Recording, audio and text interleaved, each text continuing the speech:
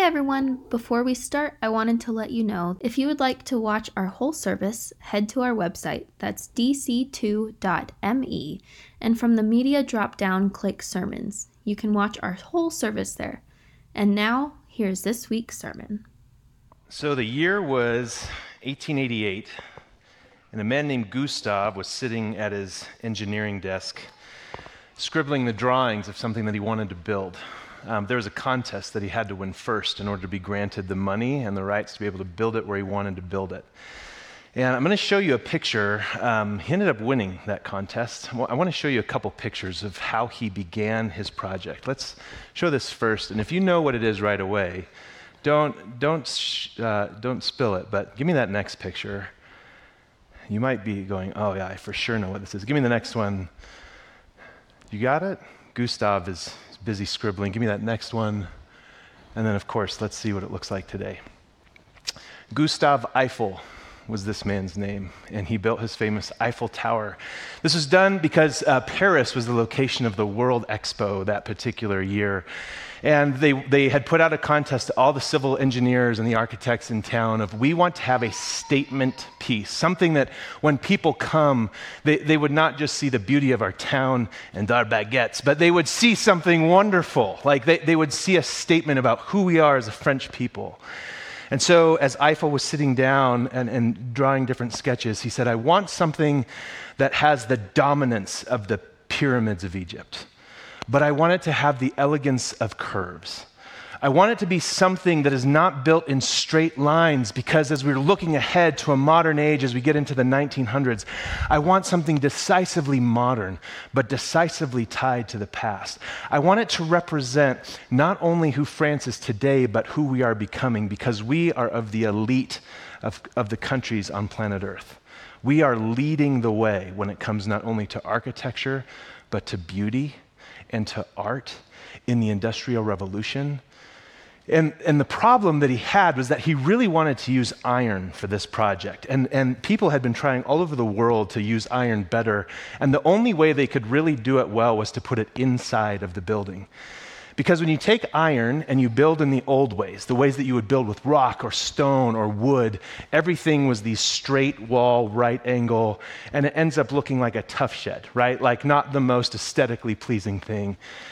And for Gustav, he was like, I want that to be the outside. That to me represents forward progress for humanity. I want it to be iron. And so when he won the contract from the city of Paris to start building this tower, he knew right away, I'm going to have some opposition. And boy, did he. I don't know if you know this, but shortly after he started the official drawings and sharing them with people around, 300 other architects and artists and politicians began signing petitions together to say, this cannot happen. We cannot believe that this was the idea that won the contract. He should not be allowed to do this. And thankfully, for the city of Paris, the folks who had approved it said, no, we're sticking by our guy.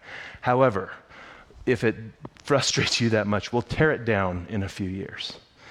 And the idea was it could be used for different things. They could melt it back down. They could use it for Navy ships, something like that.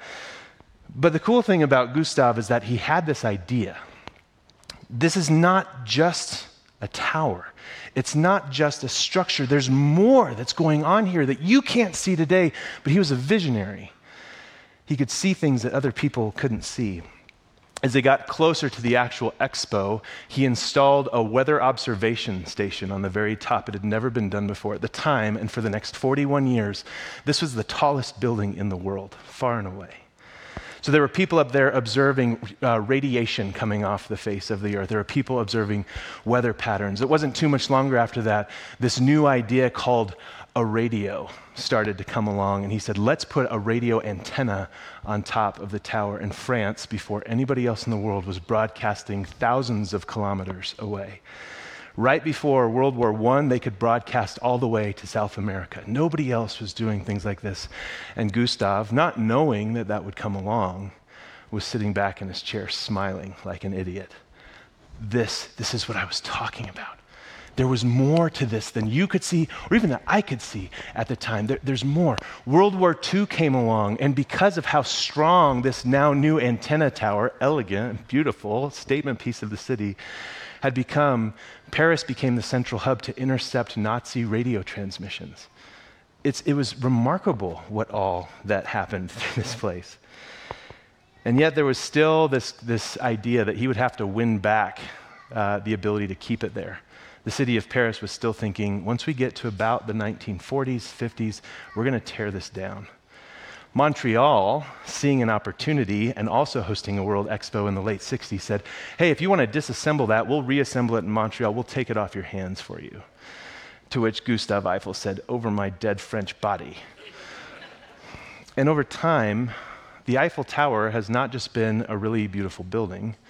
It's not just been a radio tower. It's not just been a place to watch radiant heat coming off the Earth's crust. It's become the crowning achievement of the Parisian silhouette. You can see a fraction of the building being built and right away go, that's Paris. That's the Eiffel Tower. You don't have to see a lot of it if you know what the full thing is going to be when it's done to know exactly what it is. And I love Gustave Eiffel. It's ironic a little bit, we're talking about the French. They really had strong statements about spirituality, especially Gustave. Wasn't super on board with all that, but he was a visionary, and he knew what it meant to carry a vision when nobody else around him could see it. And the story we're going to be diving in today with Jesus is a story where Gustave and Jesus, the lines blur a lot, because I think Jesus is beginning to see and beginning to share with his disciples, his friends, his students, and also with his enemies, the other religious teachers at the time, people who weren't even on the same religious page as him. Here's where we're going. Here's what I want to build. And they started signing petitions. And we're going to read about that. Now, last week, Steve shared a great message. We talked a lot about this Canaanite woman, this outsider, not Jewish, and how Jesus pulls her in and includes her in what's going on in the kingdom of heaven. From there, we're going to catch up to our story. I'm going to hit a couple really quick things. Jesus starts to go global. Like, until this point in the book of Matthew that we've been studying, the vast majority of what Jesus is doing is he's just hanging out with Jewish people in Jewish towns doing Jewish things. And this Canaanite woman breaks something loose in Jesus, because he leaves this experience with her in her hometown, and now we see him go and do these mass healings of people, some of which are Jewish, but now we're seeing a lot of non-Jewish people in the mix. And he goes from that, and he goes up on a hillside. In this story, you might go, well, we've heard this one. For the second time, there's a crowd of now 4,000 people sitting on a hillside, and he turns to his students, and he says, give them something to eat. They're like, we don't have anything. And he's like, okay, you guys, 1 chapter ago, we literally had this lesson. Like, just feed them, for crying out loud. And they like, pockets out, we don't know what to do. And he's like, okay, we'll do this lesson over again. It's after school tutor sessions. That's fine. Jesus is a great teacher. And he feeds this crowd of people on the side of the mountain. There's some really elegant, beautiful things that I think Matthew is doing with numbers as a Jewish writer. In this comparison of these two stories, we're not going to get to go there today, which is a shame because it's so cool. But now, where we catch up to Jesus today, he's going on another vacation. When he went to go see this Canaanite woman, he went to the region of Tyre and Sidon. He came back to the Galilee area for a little bit, but now he's going away again. It's like Jesus is wanting to use up all of his PTO time or something like that. And I think what I would want you to know going into this today is this story is the beginning of the end for Jesus. This is the last time he will move away from Jerusalem. And we're going to talk a little bit about the significance of that. But we're going to pick up our story today in Matthew chapter 16. If you've got your Bibles or if you want to turn there. By the way, a handful of you have asked me, like, what translation are you using? I just cannot track it down. I'm sorry if that's been a distraction. I'm using the New Revised Standard Version. For the record, I think it's great if you're reading in another version because you may spot things that you're also not spotting on the screen. It's like you get a 2-for-1 special. But chapter 16, we're going to start in verse 13. And it says this. Now, when Jesus came into the district of Caesarea Philippi, he asked his disciples, who do people say that the Son of Man is? And they said, some say John the Baptist, others say Elijah, and still others Jeremiah or one of the prophets. And he said to them, but who do you say that I am? Simon Peter answered, you are the Messiah, the Son of the living God. And Jesus answered him, blessed are you, Simon, son of Jonah, for flesh and blood has not revealed this to you, but my Father in heaven. And I tell you, you are Peter, and on this rock I will build my church, and the gates of Hades will not prevail against it. Okay, first blush, it's like, okay, cool story. This seems to be about Jesus' identity, which it absolutely is. But as folks who live in the West, in America, we miss sometimes how important it is to a Jewish author to pay attention to the geography. Where is Jesus? I read Caesarea Philippi and I'm like, sounds like a nice place. Like that, I don't know how to differentiate that from somewhere like Bethsaida. Like that, what's the it's all the same to me. That's not a significant detail. And Matthew's going, what? No. Caesarea Philippi, like that, he's in Caesarea Philippi. You don't know what that means? And so I think in doing some work this week, I'm so excited and terrified to tell you, Caesarea Philippi was a city whose rating, if it were a movie, would be not rated. It would be not rated for explicit language, animal cruelty, drug use, alcohol, violence, sexuality, nudity. It actually kind of sounds like the internet, the more that you think about it. But Jesus, like this is the beginning of the end, the last place he goes before he begins his final walk out the story of Matthew. He's going there? And a little bit more digging, let me show you some pictures of Caesarea Philippi. This is kind of the city center, but here's the story of Caesarea Philippi. The Canaanites, that was the people who were there kind of before the Greeks and the Romans. They found this cave, but they found it because they were following this river, and this river comes out of this cave. It's actually coming from 7 different springs that all feed into this one cave system, and then this huge river comes out. Just for giggles, that river joins up with 3 other rivers, and it becomes the Jordan River on its way down to Galilee. It's pretty cool. But if you're an ancient person walking around and you see a spring coming out of the ground, and this was not those weird Canaanites, like the Jewish people had this too, water just coming out of the ground, that's weird. Like there is a spiritual aspect to that. And so the Canaanites right away went, this is a place where heaven meets earth. Only if the gods are involved can life come out of something like a rock. Like that's strange. And so the story that began was there was this Canaanite god Baal, and there was a goddess Asherah. And every year Baal would come out from his home in the underworld, and he would come out through this cave, and he would go meet up with his girlfriend, lady friend, maybe mom, that's a little weird, and they would make babies. And they were both these fertility gods and goddesses, but of different things. And so as these people are stumbling on this cave, and they're putting together this story, this cave now has major significance to their everyday life. And they began celebrating this festival. Well, then the Greeks came in and they're like, Canaanite gods, these are dumb. We have some gods that we'd like to tell you about.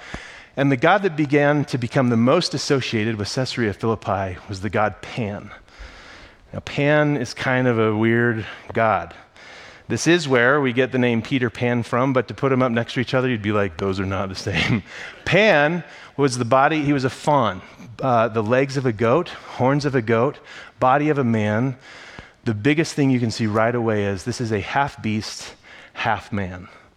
And if there's one thing you need to know about Pan, but also what it means to worship Pan, it's that you need to be half beast, half man. Because Pan was kind of the god of mischief, but he was really associated with fertility himself. And goats were kind of his thing, half goat thing going on. But people would go to this city of Pan, to Caesarea Philippi, to worship Pan, to pray and hope and practice the idea that the gods would grant them fertility for that coming year. Now, we're a mixed crowd in here today. We've got kids, some younger kids. We've got people who are just a little more reserved in some things. So to talk plainly about what happened in this town, it's deep, y'all. Like it's like Caesarea Philippi is like if Las Vegas and Mardi Gras had a love child who did daycare at Hugh Hefner's house. Like, this is not this is the most sexually explicit thing you can imagine. Every year, they would host a festival, the Greeks, in Caesarea Philippi. And what you'd do is you'd come, there would be hundreds of thousands of people. Some historians say it might have swelled to 1 million people at one point. But you would come to this place, and it was essentially one gigantic orgy. But it's worse than that, because we're all about goats. And there was this pen that was filled with goats, and when you came to this celebration of Pan, some of what you would do, they would have these gigantic phallic symbols, and I'm being slightly crude on purpose. Like I'm hoping this evokes in you something of like, oh my, like they would take these symbols and put them on carts and bring them through the center of town, and it was like the Macy's Day Parade. People would just lose their minds. This is the greatest thing. They'd be jumping up on the cart and hugging things, and like clothes were falling off. Is wild. And then some people, mostly the men, would find their way at some point during the week or the weeks over to the goat pen, and they would have relations with the goats, intentionally, hopefully putting you in a place of like, oh my gosh. And this was all part of this celebration. And then like the human bodies, the goat bodies, like it just kind of became this hot mess of nasty. So let me read the first line of our passage again. Now, when Jesus came into the district of Caesarea Philippi, what? That's not good. Why is he there? Is it time for the party? And is Jesus like totally taking a bender on vacation? Or what's he do? Why? Why is he there? And you need to know that Jewish rabbis don't just wander around willy-nilly. If Jesus is taking his disciples there, it's because he has a lesson that he wants to teach them. So they find themselves in Caesarea Philippi. Just one other nugget that I think is hilarious. This is where we get the name of the festival was called Pandemonium. So if you ever say like, our house is so crazy, it's so messy, it's like pandemonium, don't say that. Like there's a lot to unpack there that you don't want to do. Just say it's wild. You can stop at that. So there's some other things now that start to go on here. Because whether you're a Canaanite or whether you're a Greek, they would call this place, this cave where this stream, these springs came out, it had a particular title through all time. And that title was the Gates of Hades. Because again, this is where the gods would come out from the underworld, and this is where they would interact with people and then interact with the gods who are in the sky. But that was the name of this place. You would go to the Gates of Hades. And that's going to become super important for the lesson that Jesus is trying to teach his students here. Okay, now, there's a couple other things that are going on that are super important for us to know. When we get to Matthew 16:18, let's revisit this one sentence one more time. He says this, Peter recognizes, you're the Son of the living God. Jesus says, this is phenomenal. This is not just something I taught you that you cooked up, like God gave this to you. And then he says this, I tell you, you are Peter. Before now, he's been known as Simon or Simon Peter. Really, if Matthew's going to call him Simon Peter, it's just so that his readers who are reading after this whole story has happened go, oh, that's the Peter guy. This is the moment where Jesus changes his name. Jesus loved nicknames, and I love this nickname. You are Peter. Now, the word, if you bust it down back to the original language in the Greek, he says, you are Petros. Your new name is Petros. It means rock or stone. It's not something gigantic, but it's not quite as big as Boulder, but it's something, it's rocky, you know? Like my friend Matt and Ann have a son whose name is Stone. It's a good name. Your name is Stone. And on this rock, I will build my church, and the gates of Hades will not prevail against it. Okay, now, looking back through church history, the Catholic Church, who I deeply respect, has done some funny things with this, because this is where the idea of the Pope begins. Jesus is looking at Peter, and he goes, you're the rock, and on this rock I will build my church. And the Catholic Church says, so Peter's the first Pope. We're going to have the whole kind of church system rotate around this one particular role, popes. That's one option as you read this story, but there's some other options. Option 2 would be, there's a confession here that Peter has just made. Jesus, you're the Son of the living God. You are the Messiah. It could be that Jesus is saying on that rock, that is true. That is bedrock type stuff. On that statement, I will build my church. That could be an option. But then when you look at the full picture, you start to see one other thing going on in the text. It says this, you are Peter, Petros, rock, stone, and on this rock. But then Matthew intentionally, and I think Jesus intentionally uses a totally different, not totally different, it's a different Greek word here. He says, and on this Petra, not Petros, on this Petra, I will build my church. Okay, that's weird. But now I think as we start to go, okay, we've got this Jewish rabbi, he's going to this super sketch place, he's hanging out with his friends, and he has a lesson that he wants to teach. When you look at, go back to the pictures, actually I think it might be a forward picture. Show me that next one of Caesarea Philippi. Go forward too, Cody. Okay, Jesus, I don't know exactly where Jesus was standing, but if you're in Caesarea Philippi, this is what you look at. You're looking at a sheer cliff face. The water comes out of the cliff. I mean, this is bedrock. That's what we're talking about here. And when you look at the word Petros, Peter's name, it's stone or rock. But when you look at Petra, Petra is the Greek word for bedrock or cliff. So it would seem pretty clear that Jesus is going, we're going to go into the heart of darkness. And I want you, Peter, you're going to be a rock. You're going to be a part of this thing, but it's on this rock that I will build my church. It's this place where the water comes out, where clearly God is involved. Life is coming from death.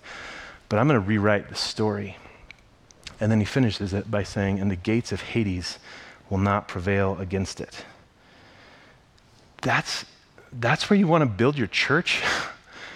The place where Las Vegas and Mardi Gras, there with these people. Because we just came from Galilee. There's a whole bunch of real nice religious folks that hang out down there. Can we just go, like Jerusalem, there's a whole bunch of crazy folks down there. They would love to be the place where you build. You want to build it here? And I think Jesus, just kind of a long look, and he looks back at the cliff face. He probably looks down at the people who are kind of doing their thing. I don't know if pandemonium's going on at this point, but it'd be unmistakable who lived there. And I think he turns back around to his students, and he says, you bet this is where it happens. Who's my church built for? It's not for the religious insiders. It's not for the folks who have scuttled away to a part of a lake in Galilee. It's for the people of Pandemonium. It's right here.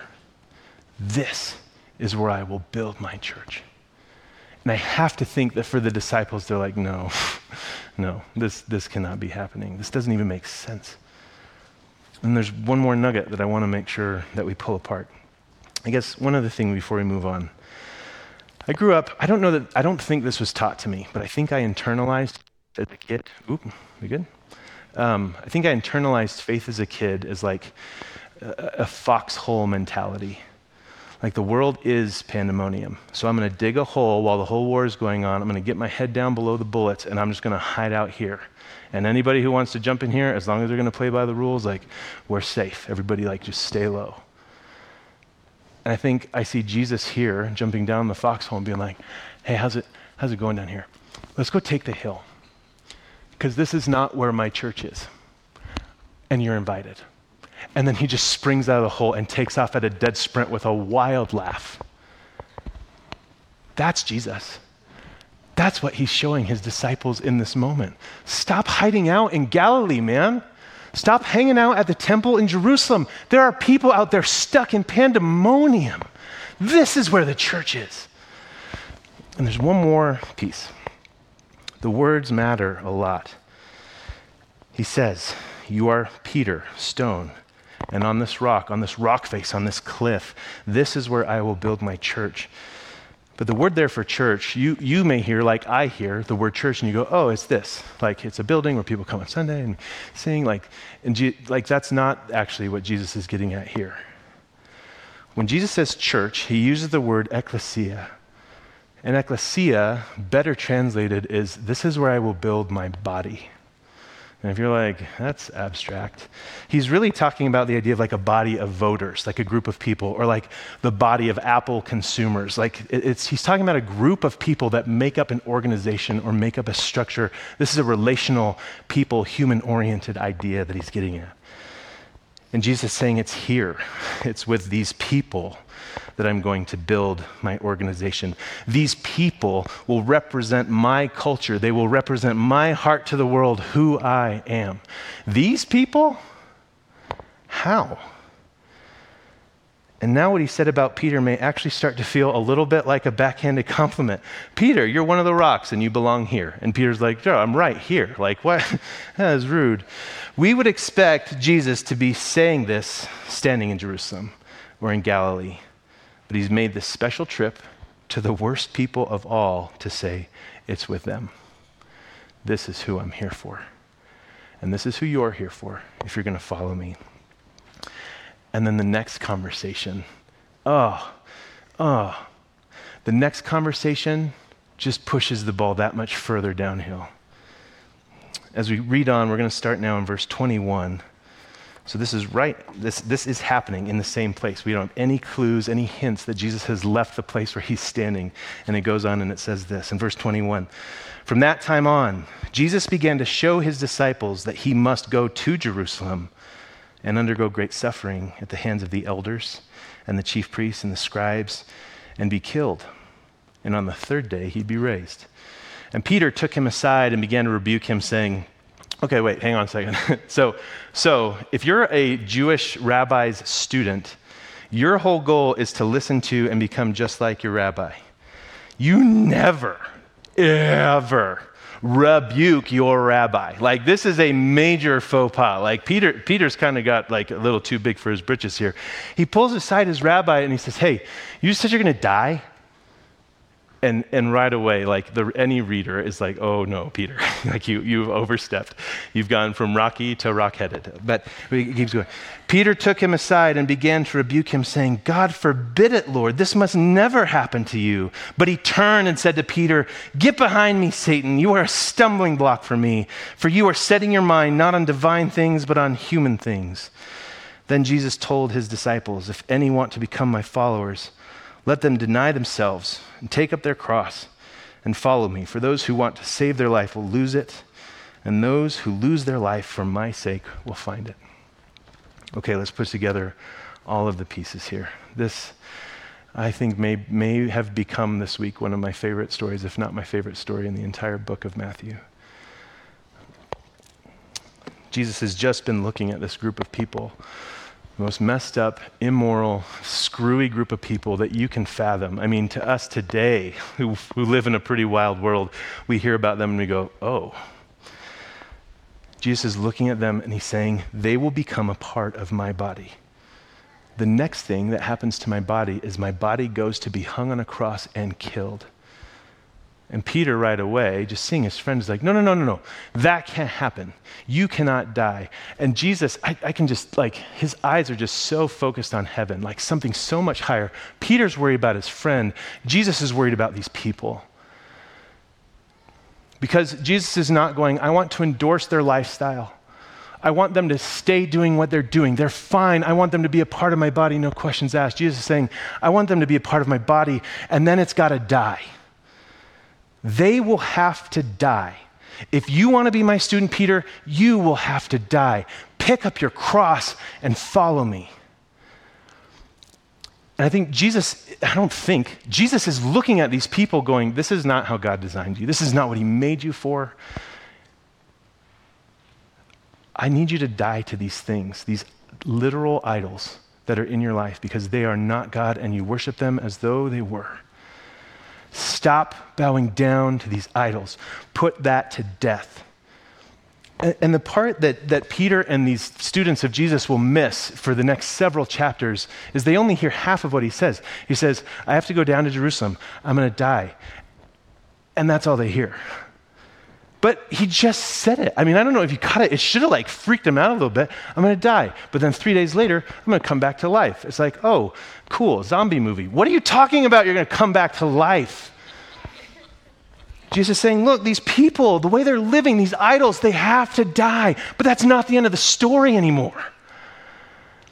They're still beloved of God. They still have purpose in the world. There is more for them. They need to be restored back to who they were always supposed to be. And so after 3 days of making sure that sucker is dead, new life will come back. On this rock, this place where life comes out of dead things, this is where I will build my church. Out of people whose lives are death and nothing good comes, we will put that to death and we will raise them up in my body as a new creation. Everything that keeps you feeling guilty and ashamed and low, the things you struggle with, the addictions, all put to death and raised new in a fresh start. And Jesus goes from this place, and from here on out, for the entire rest of the story of Matthew, Jesus walks in a pretty straight line. He will start here, and he'll say, in Caesarea Philippi, this is where I'll build my church. We're in chapter 16. The entire rest of the book of Matthew, if you track geographically where Jesus is going, Matthew does not deviate. Jesus has set his sights on Jerusalem. And he's just told Peter, he knows exactly what's going to happen there. It's a cross that's waiting for him. For the next several weeks at least, one step at a time, Jesus continues with his eyes focused on the destination he knows he has to go through. But he also is keenly aware that it is not the end. The Jewish people would have these pilgrimages that they would make to Jerusalem every year. And there's Psalms. In the book of Psalms, everything between Psalm 120 and I think it's Psalm 134 or 35 are called the Songs of Ascent. You can see it in your Bible. It'll say right at the top, like right next to Psalm 120, a song of ascent. And the reason why they're called that is because Jerusalem is built on top of a hill. And so if you were going to make a pilgrimage to Jerusalem, you would have to ascend, you would have to go up. So Jesus is now the furthest away that he's going to get. He's now set his sights on what he has to do, and now he will ascend toward his inevitable death, knowing with these people in mind he was just with Peter in mind, who he is currently with. When I come back to life, I'm giving you a fresh start. You don't have to be stuck in pandemonium anymore. In fact, pandemonium, it cannot prevail against my body. It may look strong. It may make you feel like you want to crawl in a foxhole and just wait till the bullets stop whizzing around. That's not it. This war, this pandemonium, it can't beat me. There's life that comes out of death. And that's the invitation of Caesarea Philippi. I'm going to bring out the band. But I don't care if you've been following Jesus for a really long time. And I don't care if you're coming to church today like, look, this is like the last chance I'm giving God. I don't think it matters. I think the point of this message is good for everyone. The invitation exists today. Where do you put your shame? Where do you put your guilt? How do you wrestle with your lust or your hate or your sadness or your loneliness? Put it here. Let it be in his body. It's in these places that Jesus says, here, yes, here, this is where I will begin with you. Allow those things to be put to death with him on the cross. And take heart. Don't forget that on the third day he is risen. And when he is risen to new life, you also come back to life with him. A new life, a forgiven life, a clean start. No longer at the temple of Pan. No longer living as a half beast, half human, but fully human, fully alive, vibrant, filled to the brim, what you were always intended to be. And that's not just something that you wait for that comes someday when you die. It begins today. Whether you've called yourself a follower for years, whether you're new to the whole story, you're invited to consider today just one more day where you can choose or refuse this invitation. But you need to know something. You're wanted. You are loved so deeply. You belong in this body. And Jesus continues to look at you and every other part of his body with the same affection and excitement. Like Gustav Eiffel, he repeats on the daily. It may not look like a lot to you right now, but I got plans. You should see all that this will become when it's finished someday. He loves you enough to take away the things that are killing you. He goes into death first. He invites you in to follow so that you can join him coming out of it on the other side. It's the most beautiful story. And now we will watch over the next several weeks as Jesus sets his eyes on death itself and unflinchingly walks out of the foxhole. And with his disciples and his friends, and maybe even you and me walking behind him, he will walk towards putting those things to death so that life can now spring out of something like a rock. Caesarea Philippi. I can't believe we went there. I want to follow this rabbi. He's wild. You're invited to consider this. We're going to take some time now to sing. But I would say if there's anything stirring in you that you're like, I don't want to sing right now. I just want to think. I want to consider. I want to listen. What are you saying to me right now? What are the idols in me that need to be put to death? I would just invite you. You can stay seated if you want. But wrestle with it. You can't continue as a half beast, half human. You're invited. For those that want to, let's stand and sing.